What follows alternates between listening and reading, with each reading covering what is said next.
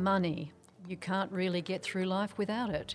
Some people use it to define success. Some people use it as the key to reach their goals. And some people use it to attain freedom. Whatever your motivation, you need to know how to earn it, how to use it, and how to grow it. For years, women have been telling their beauty stories, their success stories, their health stories. Now we want to talk to women about their money stories. Welcome to Tilly Money.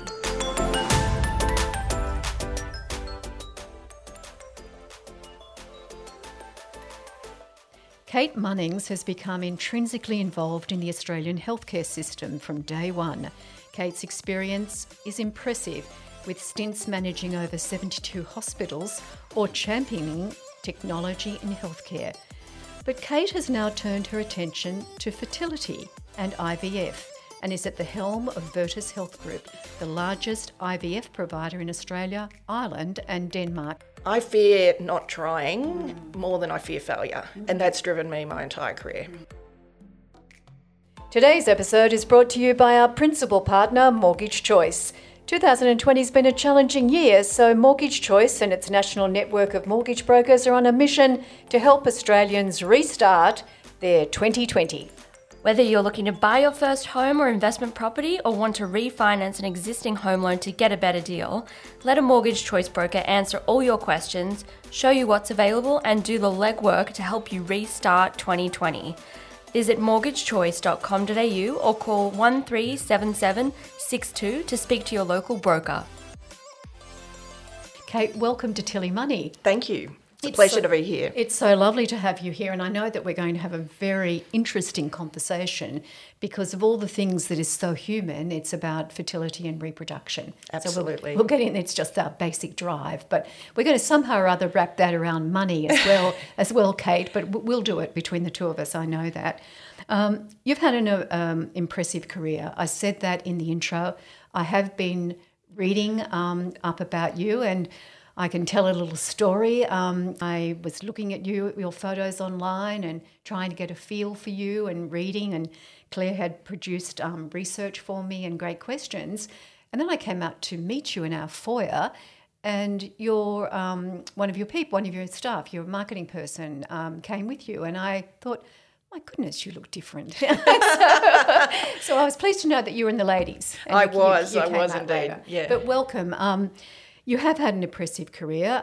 You were COO of Ramsay Healthcare. I think you were at a very, very senior executive level at Transfield before that. And now you're CEO of Virtus Health. So that's right. You've got a lot to tell us about leadership, I think, if not today, at some stage as well. But today, let's focus on you. Wind the clock back just a little and tell us, Kate, where did you get your start?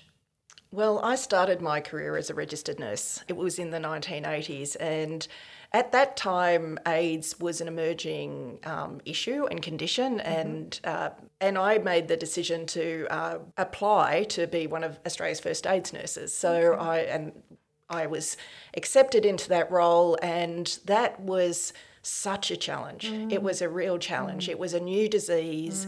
There were a lot of ethical issues that we were grappling with. A lot of deeply personal, challenges for our patients. And so I spent about 4 or 5 years working in that industry, and that sparked an interest in the ethics, and as a result I applied to do a law degree. Oh, did you? Yeah. Yes. So you had a bit of a change from nursing to the legal front. Yeah.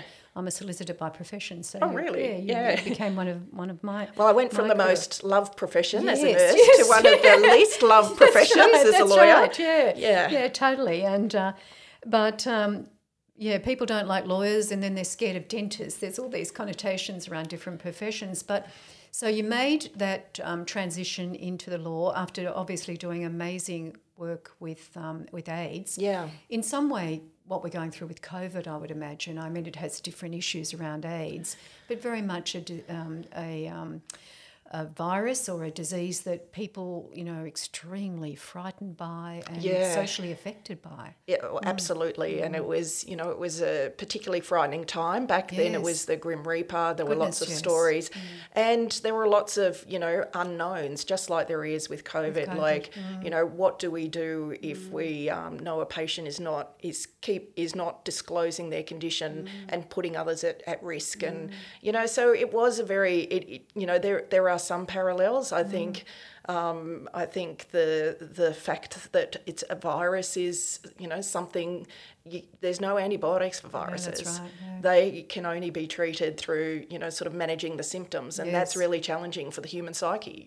We want a cure. And we think medicine should provide us with a cure. Yes. So, it is interesting sort of having started my career in a pandemic, and now my first CEO role is leading an organisation through a pandemic. So yes, you've done a real 360 there.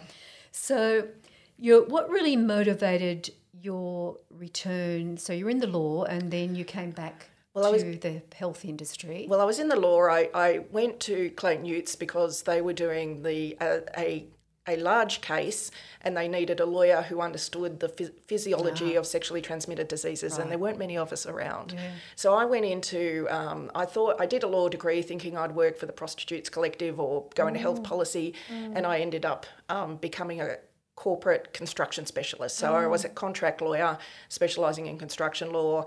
I was a partner at Cause Chambers Westgarth and Baker McKenzie, and it was very interesting. I think one of the things I brought into that environment of private legal practice was some of the things I learnt in nursing. Like I literally went into the corporate world and brought with me a bedside manner. I knew from working in health that you could achieve much more with trust and cooperation. And you may recall the law firms in the early 90s, it was very dog eat dog, the individual contributor, doesn't matter about behaviours. And I took a very different approach, and that probably, I believe, led to the success I had in private practice. I then went to Transfield Services because I actually didn't like being a partner.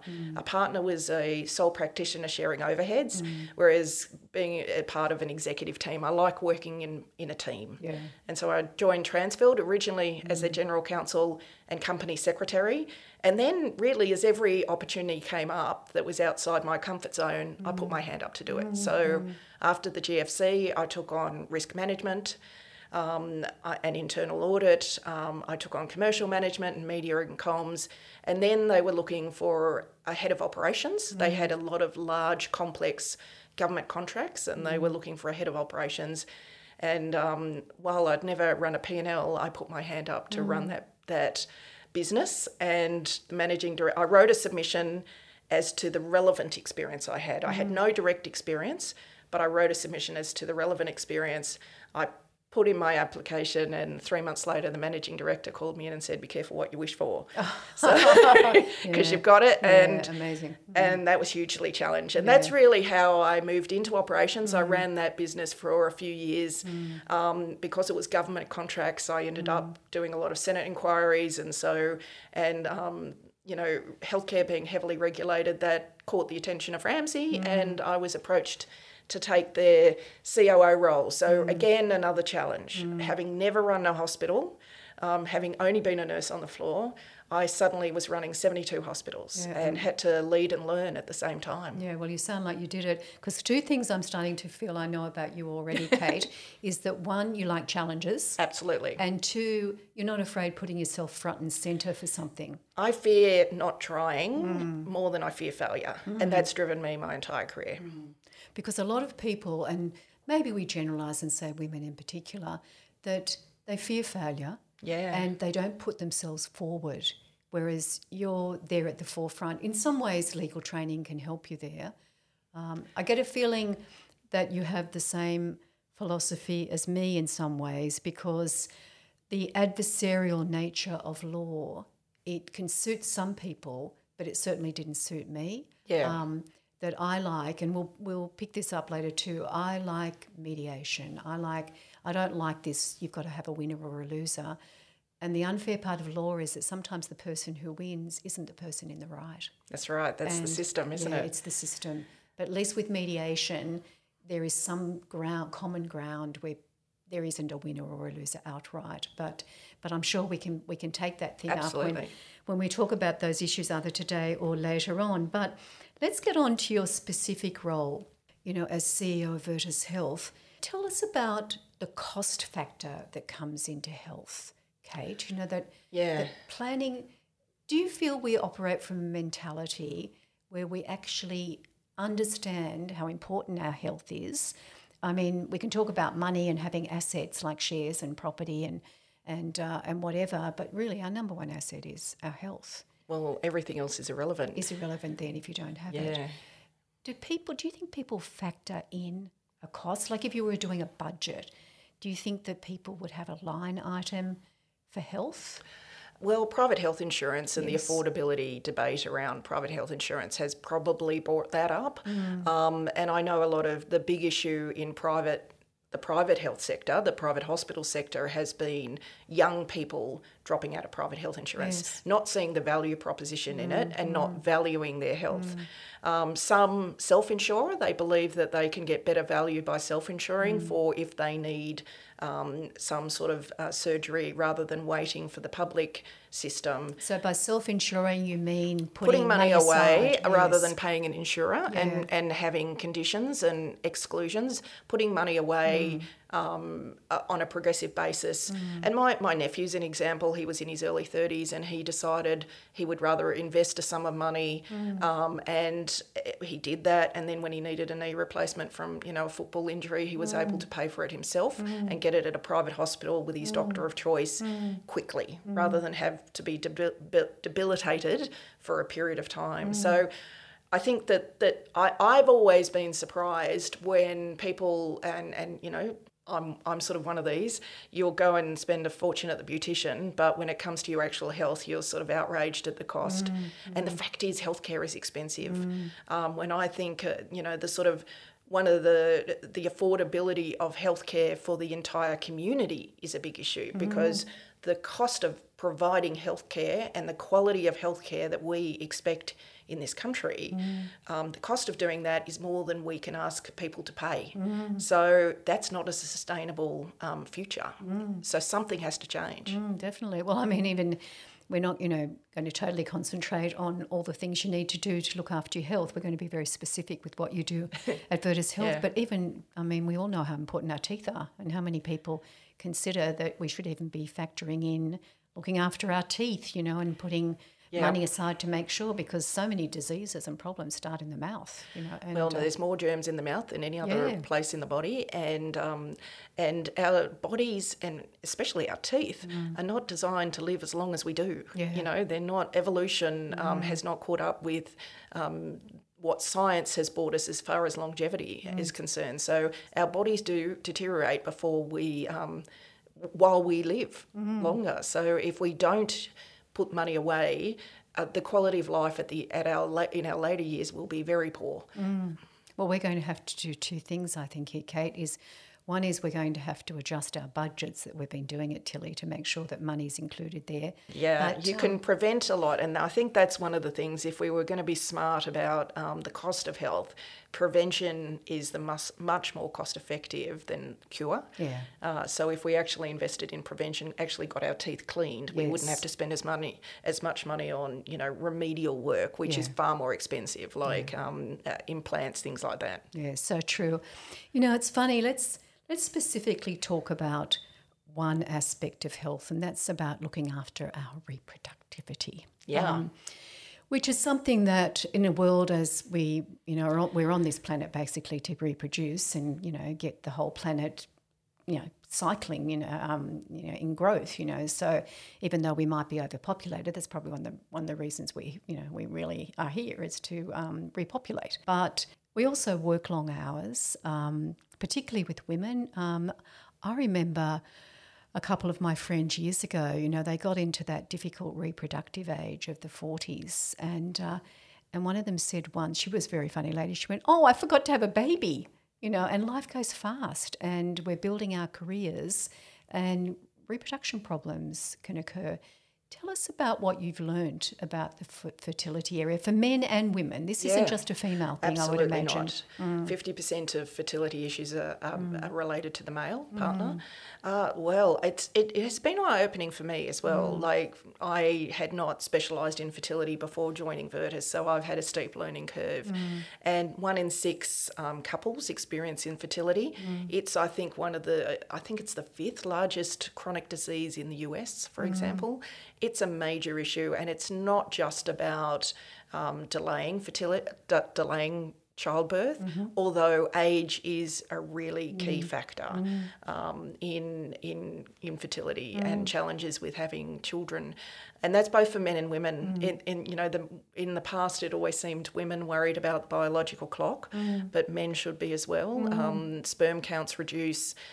There's some studies that indicate that autism and those type of conditions are more prevalent in older fathers. So there's reasons for both partners to be concerned about their fertility.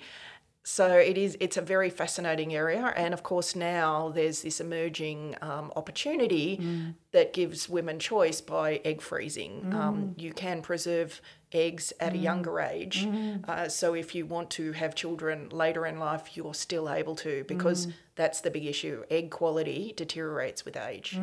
And do you see a lot of couples or individuals taking this option? It's an emerging sector, so we are seeing it more. What I have seen, actually, my daughter's 25, so she's got friends whose workplaces offer to pay for egg freezing so as to give them choice. So it's becoming an Takes employer. away for them. An employer might see it as a way of staff not worrying about the fact that they want to have children, and That's they right. know that they have a little bit, more flexibility there. Yeah. And I hear young people talking about having frozen your eggs takes away the pressure on the relationship. You get to 35 and you meet someone and suddenly you're thinking, the biological clock impacts the way you interact and deal with that relationship. If you don't have that pressure, you might be a better partner. So there's all sorts of social issues that are giving women more choice to manage their fertility, and that's what I personally believe in for women in their health, that they should have choice, and that's certainly important to me. Totally. Because there's another issue too. I totally agree with the choice, and I totally believe in the team at Tilly Money as well. Part of the reason why we've developed this platform is that we believe that financial independence is not there so you can be greedy and rich. It's all about when you're financially comfortable, you have choices Absolutely. that you don't have. But getting back to eggs and sperm, just for a minute. Which I talk about every day now. Yes, I bet you do, and it's going to be on my mind for the rest of the day. But I guess as well, as I'm listening to you, Kate, is it's almost like the egg freezing, or indeed the sperm freezing. Yep. It's almost like an insurance policy. And I'll put this question to you, not just because you want to work longer, because I guess that in a way sounds like, when you first hit it, what are women doing? But it's a good thing. But when you first hit it, it's a new thing. But it's a way also too, maybe, that you see it as a way of insurance, because there's such an increase in testicular cancer around young men, for example, around the age of 34 is when young males tend to get testicular cancer. That could mean that you can't have kids. But if there was an awareness there, you could be in a car accident. There could be so many things that could happen to you that it opens up an ability of, I'm not faced with this infertility problem, because I've at least seen that the risks in life are many, that could be a way of taking that pressure away from me if something did inadvertently happen. So yeah, and look, to be honest, that's true. So life is uncertain, so it preserves your choice to have children if the uncertainty prevails. But when it comes to, I don't think that women should feel any sort of, this is my personal view, any sort of judgment about if they actually want career to be a part of their life. I know the politics of motherhood is something that I really wish we could, work through, because I know when I was, when I was a younger person, I was a mother. I had financial independence, so I was able to leave a marriage that wasn't working. But the judgment that was placed on me because I wasn't married, I worked full time and I had a child. It was, everyone predicted this child was going to be a drug addict, and I'd drop her off at kindergarten, you'd get all the judgment. Like, we should all just respect each other's choices, because I knew for me that I was going to be a better mother because I worked. That was me. My friend, I had really close friends who were going to be a better mother by not working. So I think if we could all be a bit kinder to each other and respect each other's choices, that would really help some of these issues. Oh, without a doubt. I guess like anything that's new, that's presented, it hits people, but with explanations that you've just made, it does. It's absolutely, and it can take that pressure, because it is a pressure for women to be in the workplace, to earn money, to have superannuation, that when am I going to have this baby? As I said, I've had friends who've said, I forgot to have a child. I mean, they were half joking, but the years slip by. They do. And that can be worrying. But if someone is faced with infertility, I would imagine, I see almost like this whole thing about reproduction and fertility, Kate, and maybe you could explain more to us. It's almost like a line, a spectrum. So someone is totally infertile. But there are people who then just may be having problems with their cycle or with reproducing. And when you approach, say, someone or, Virtus Health, take us through the different kind of things, because I would imagine that not every person that seeks fertility assistance is infertile. It's just that they may be having challenges initially, and eventually it might end up being IVF, but that doesn't mean that everybody that comes there ends up That's right. as IVF. Our fertility specialists are also obstetricians and gynecologists. So it's a long haul to be a fertility specialist. You do your general medicine, you become an obstetrician and gynecologist, and then many of them do a further specialty in fertility. And so they can, some of the reasons for infertility are gynecological. So those conditions can be treated, or there can be steps taken to treat those conditions. They're environmental, as you say. Cancer treatment is a bit. We have a very large fertility preservation service. So for people who are going to have treatments for cancer that could impact their fertility, we provide that service that preserves their fertility. So there's a lot of I guess, options that the fertility specialists go through with their patients to try and find the best and most personal way, based on that patient's characteristics, to achieve their goal of pregnancy. Now, that can be a tragic journey for some, and some don't achieve their dream of a child. And then there's other opportunities that have to be considered, like adoption and other options, or just feeling content with not having, finding another way, another avenue to care for others. So we, it is underestimate. I think many people underestimate the emotional turmoil of the fertility journey for the people we care for.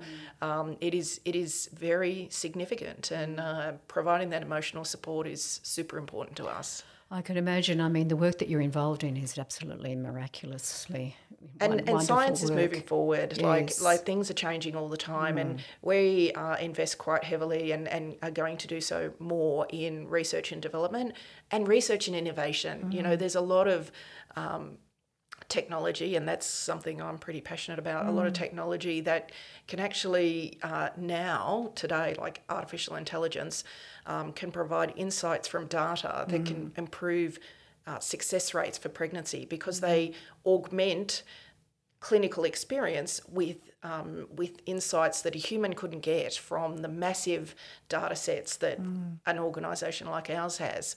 So technology, I think, will improve outcomes, and that's what we're investing in, the research and the innovation that will improve success rates and give us more information on what we can do to help people achieve their dream of having a child. Oh, it's just the most amazing area that you work in, Kate. And I say that from first-hand experience because someone very close to me did have very invasive testicular cancer. And like you see this couple, they are the most beautiful parents. Yeah. And for them not to...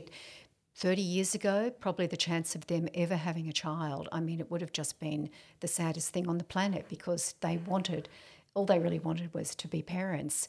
And through the IVF, I mean, we look regularly at a miracle. Yeah, you do. And that's what it is. IVF's only been available for 40 years. It's only been recognised, I think, in the US as a disease for 2 years. It's new. There's a lot more we can do, and a lot more we are doing.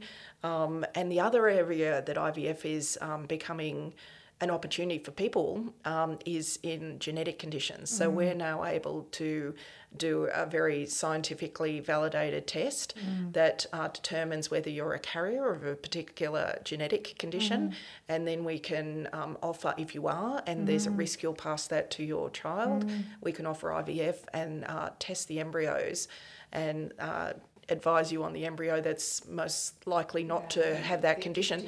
So disease avoidance is another opportunity for IVF rather than in addition to infertility. And so we're investing heavily in genetics, which is, again, an area of science that's progressing at lightning pace. Amazing. I keep saying the word amazing because it is. I mean, I find it amazing. I honestly, every day, I bounce into work because it's, you're learning something. You feel like you're making a difference, and the more we can build on that, the more people we can help achieve their dream. Oh, without a doubt, and I regularly hold this baby that having not met you until today, I regularly hold this baby, and I just think, what an amazing thing science is, because without science, this gorgeous little creature would not be on this planet and making me endlessly smile and bringing such love. So it is miraculous. There's no other word for it. And having said all that emotional stuff, I don't really want to get cold and clinical, but how costly is all of this? It is a cost. There's what's called a Medicare safety net. So there's an out-of-pocket cost because to provide IVF is not cheap. No. You need a lot of labs, a lot of scientists, a lot of equipment. The clinical part, the doctor's role is then supplemented and complemented by the role of the scientist. So the actual embryo is made by the embryologist, created by the embryologist. So there's a lot of equipment, a lot of technology needed to actually deliver a baby through IVF. So there is an out-of-pocket cost. And that is supplemented over time with a Medicare payment. So Medicare supports that payment if you have to have multiple cycles, which often you do. So it is expensive. But what I'm finding, and my stepdaughter had IVF, and what she chose, it's sort of parallel to the out-of-pocket costs of having a baby in a private hospital. So what we find is people choose to fund the IVF and then have the baby in the public system because that's where they're allocating their funds to for the care needed to have the baby. I suppose one thing that I can jokingly say is, having had two children, I'm not surprised that there's a cost there because they cost a lot all their life. Well, but it's what you get back. It's not really a cost issue that people consider, I would imagine. Well, if you consider having a child, like I don't know how many hundreds of thousands of dollars my child costs me, it's not a financially logical decision. No. It's a decision because of what you talked about earlier. There's actually a thing called the maternal surge. Yeah. Like we have a physiological desire to have a child, which is, born from, evolution needing the race to be preserved. So it is a real thing. And if any of us thought logically, financially, you know, is this a wise investment decision? You wouldn't make it because children are inherently expensive. As I think that our generation of children are more expensive, because I know at 18 I sort of said to my parents, I'm an adult, goodbye. Yeah. That doesn't happen anymore. No. So they're in their 20s and 30s and you're still... So it's not it's a decision because of the joy that children bring to families. And so financial consideration is there, but it's all about choices about, you know, do you travel overseas or do you invest in having a baby? Yeah. Well, at certain stages I probably want to travel, but I certainly, if I couldn't have my, you know, children naturally, I certainly would be putting off going to France to one day have my children in France with me. When I had my daughter, you know, it was financially a strain, and I didn't have a holiday for 8 years. Yeah. They're the choices you make. Yeah, exactly. You know, it's about... you know, that was, and I will never regret it. And, you know, I've lived my life by not loving anything that can't love me back. So, you know, having a Good child, philosophy. it's sort of, you know, material things were never that important to me. So, but the, you know, the joy of having children and stepchildren and grandchildren is just unquantifiable. Oh, well, it's, you know, really it's a circle of life. It's what moves people in life. I know friends of mine who have, as I said, put off that date, and then you get to a point where there's regret, and you can't often fix regrets the way you might like to. But there are ways. We are learning about ways that. Kate, you might have already shared this data, but just how much data do you have in terms of how extensive the fertility problem is? You know, can you say something like 1 in 6? Oh, gee. 1 in 6, yeah. So they always, you know, people say to us in every class, in every school, there's one baby born through IVF. It's 1 in 6 have difficulty getting pregnant. That doesn't mean they don't get pregnant, but they have there's just difficulty. challenges there. Yeah. Often there are many, many stories where people actually, you know, even when they're given advice, they actually achieve their goal. Yeah, it's so true. Now let's tell us more about you, Kate. You mentioned that you were 18 and you got out of home. And what did you know about money then, at the wise old age of 18? Well, for me, independence was probably more important than the financial logic of it. So at 18, I could have stayed at home. I had a happy family. There was no reason for leaving home, but I knew that quite rightfully, if you lived at home, you lived under your parents' rules, and I was fiercely independent.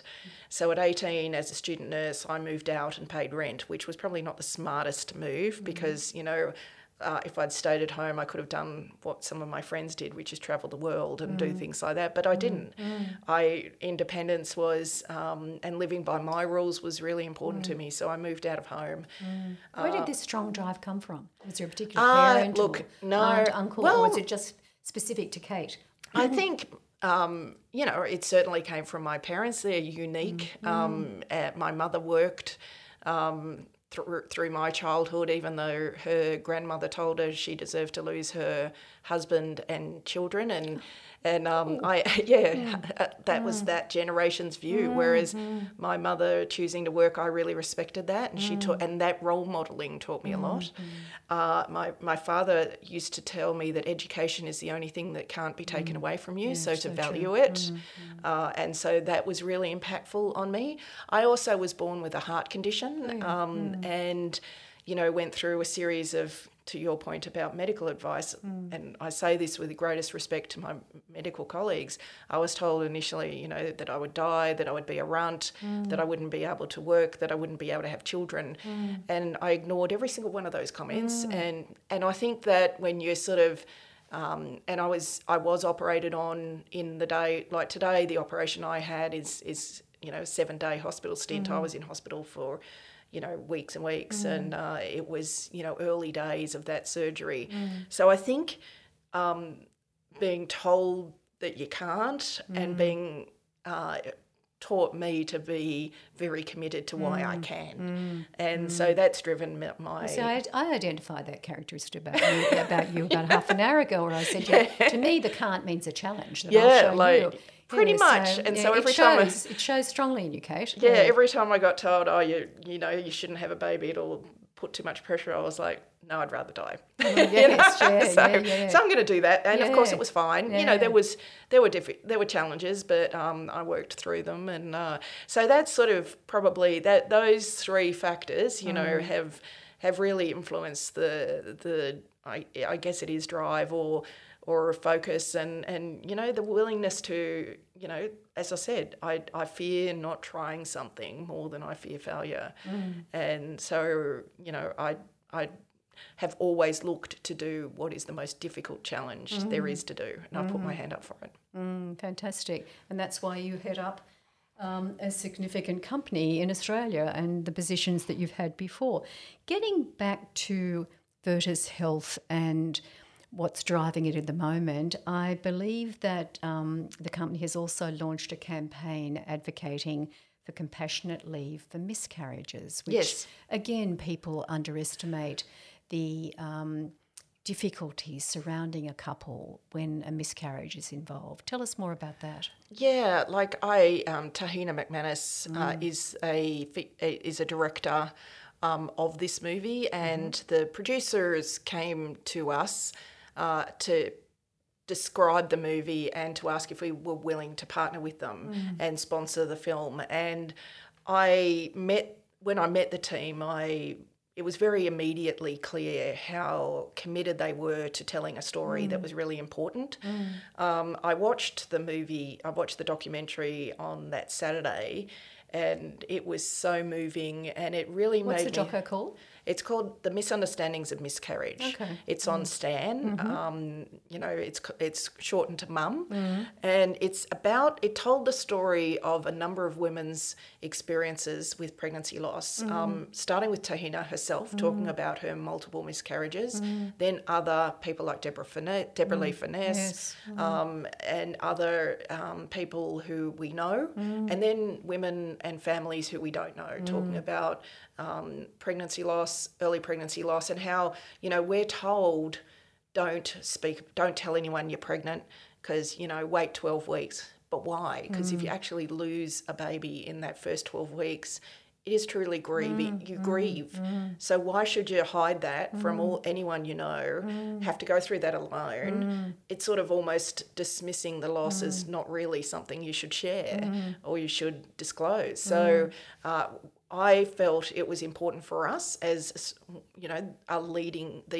Australia's leading fertility service to take to be part of this conversation, to support women trying to actually destigmatise this issue of pregnancy loss and why we all have to sort of pretend it doesn't happen. And I thought it was just a really important story. It also made me reflect on what we do. Like if you have IVF, you have an embryo that's transferred, you have your embryo transferred. So if there's not a pregnancy that results in that, it must feel like a loss. So it's made me reflect and made us as a team reflect on the services and how we can improve the support we give to our patients who actually, experience pregnancy loss. So it's made us look at our services, how can we improve the support we give, and then how do we recognise for our staff through calling out in our compassionate leave policy, early pregnancy loss is a reason for that leave. Now, I would have been disappointed in any of our leaders who didn't allow a staff member to take compassionate leave for early pregnancy loss, even though it wasn't written in there. Like I think that culturally that's what we would have done, but at least calling it out means it's, we've made it acceptable for people to tell us that's why. We've tried to take away the stigma of, you mustn't tell anyone, and that was important to us. So within Virtus Health, there is the counselling component of that. Tell us a little bit more about that. We have a really strong team of counsellors who support our patients through the pregnancy journey, including those, we've got a group who support those who have pregnancy loss. Well, that's what made me ask the question when you were saying that. I thought this whole experience of challenges with fertility right through to something like a miscarriage, it's such a deeply personal thing. It is. And, some people really want to grieve alone or with their family, and some people value the sort of support that the counsellors can offer. So again, it's about personal choice. Our fertility specialists, I must say, are some of the most compassionate, beautiful people you could ever meet. So they also provide, a lot of guidance and support for the patients who experience pregnancy loss, and sort of give them advice about when, because often some people want to not have another cycle for a while. Some people want to get straight back in. Sure. So they give them the support for those decisions. And we all need that kind of support during those times. I mentioned that 18-year-old Kate, burst out of home, so independent, fiercely looking at challenges all around the world. And what advice would you give to that young Kate now? And we always add, because I've been there at the young and no one could tell me anything, so I'm going to say, what advice if Kate would listen? I think to embrace the challenges. Like the hard times is where you learn the most. Like sometimes when you go through difficult phases at work, deal with difficult people, have big challenges, you think, oh, this is tough, and you sort of, it feels really awful. But I think you learn through the tough times. You don't learn through the good times. No, so enjoy the good times. Enjoy the good times, but embrace the tough times because they make you better. Yes. So I would, because, some of the times while I used to look for challenge, once you got in there, you thought, oh, God, why did I do this? But and you sort of whinge and moan and you complain. But actually, that's where you're learning. So embrace it and you will get through it. I think when you're young and you meet some challenges, especially personal challenges, you feel like they're catastrophic. As you get older, you realise you'll get through it. You come out the other side, and that sort of old head on young shoulders sort of thing. You can't put an old head on young shoulders, but if I could advise myself back then that you do work through the challenges. Would she have listened? No. I wouldn't Definitely have either. not. I wouldn't have either. You've done some amazing things, Kate, and I know that you've done courses at Harvard, that you've obviously invested a lot in. You said education was so important on a general level, but obviously you personally value self-education. If you could look back and see one thing that that you did that was so valuable, your greatest kind of investment, doesn't matter what it is. We've had very unusual answers in this because someone even said that I got a rescue dog, and that for me was so important at the time of my life. So what's something that you really see as something paid off? It might be, as I said, like, the time and money in a Harvard course. Or, tell us about that. Or there might be more than one. Oh, God, there's so many. So many. There is so many. I think one experience I had, and my going to Harvard, and then I subsequently went to INSEAD, they were both scholarships. So I applied for scholarships. So and again, sort of put myself out there to say why that scholarship would help me in my career. So that was a scholarship from Chief Executive Women. So I can't be more grateful for that organisation's support in my development, because I won a scholarship to go to Harvard when I was transitioning from a functional role, from the General Counsel Company Secretary to a operational role. And then I was COO at Ramsay, and my goal was to be a CEO of a company. And this was a board-facing CEO, a CEO, like the role I have now. And I won a scholarship to go to INSEAD to do the Advanced Management Program, which is where they literally break you down personally and professionally. It's 5 weeks long. It's so intense. It's almost 7 days a week. And they build you back. They make you understand your values, not the nice values you think you've got, what your real values are, your drivers and blockers,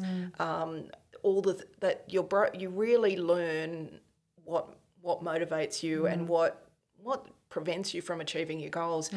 And then, there's the really high-level strategic thinking, how to really challenge yourself. And that experience was life-changing. It was just indescribable. And those who have gone there after me, who have won the same scholarship, I say to them before they go, it'll be life-changing. When they come back and they say, I know what you mean. Yeah. It's just, and the people you meet, like I spent 5 weeks with 79 others from 32 different countries. So the growth in just those people, the cultures, all the sort of Yeah, that kind of exposure and even broadening your circle. Yeah, it's just been amazing. And when I got my role at Virtus, it was, I started in the height of the pandemic, so that was highly, intense. I get my first CEO role and we're in a pandemic and the entire economy's being shut down. The people I called were the people I went to INSEAD with, and people gave me advice. I had a colleague, someone who worked at a bank, and I had to go and negotiate with the banks, and he said, here's what you need to think about. So that network and that support you get from, that sort of community and that shared experience is really valuable. So valuable. There's been many, many personal and professional things, but that's one that sort of stands out. Yeah, very important one. We can't put you on a soapbox, say in Hyde Park here in Sydney, and to an open audience of several thousand people, because it's hard to socially distance that number given what's going on here. But let's say I could put you on Zoom, Kate, and I could open up an audience, women, all women, many, many thousands. What would you say? Get on your soapbox, and I know you're not afraid of a soapbox. Get on your soapbox, and what would you say to women about their health? I'd say I think it's back to prevention. Invest in preventing conditions. Women traditionally put themselves last. Women make 80% of healthcare decisions. So, it's interesting that healthcare markets often to men, but it's really should be, women make the healthcare decisions for the family or for the household. So I think it would be about put yourself first, because frankly, if you're not healthy, if you can prevent conditions happening, you're far better able to look after those that you care for. So it's often that women care for others and therefore put themselves last. So I think invest in prevention. That's far, far more effective than cure. And think of yourself, because unless you're healthy, you can't support others. It's so true. Good advice. I'm going to get you on your soapbox more often, Kate. But now it's time for our rapid fire lightning round of questions. So all you have to do is 1 or 2 words, or you can have a lot, but I'm going to shoot these to you. I'm not going to give you a lot of time to think, but the first one is, I won't rest until. Virtus is the best assisted reproductive group in the world. And I reckon that's going to be from speaking with you today. But financial freedom is? Important. So important. Always invest in? Learning. True, absolutely true. The future holds? Great things. And what's the most important thing to me is? Family. True. The world needs more kindness. Very true, very true. Read a beautiful quote from Marcus Aurelius about kindness just the other day, that at some stage I'll get Claire to whip it into an article and I'll send it to you after this. But Thank you. Beautiful words about the importance of kindness, because sometimes you look at the world and maybe could do with a bit more. We've lost it. So true. Kate, thanks for sharing your time and your knowledge with us today. It's a I'd pleasure. love to talk to you more often about this, because it's such an important area of health for men and women, and to understand this journey of life that we go on that sometimes can be interrupted when we want to take it to that family stage. So thank you so much for your time. It's a pleasure. Your host this week was Maureen Jordan. Thanks to Ixon for our intro music. See you next time.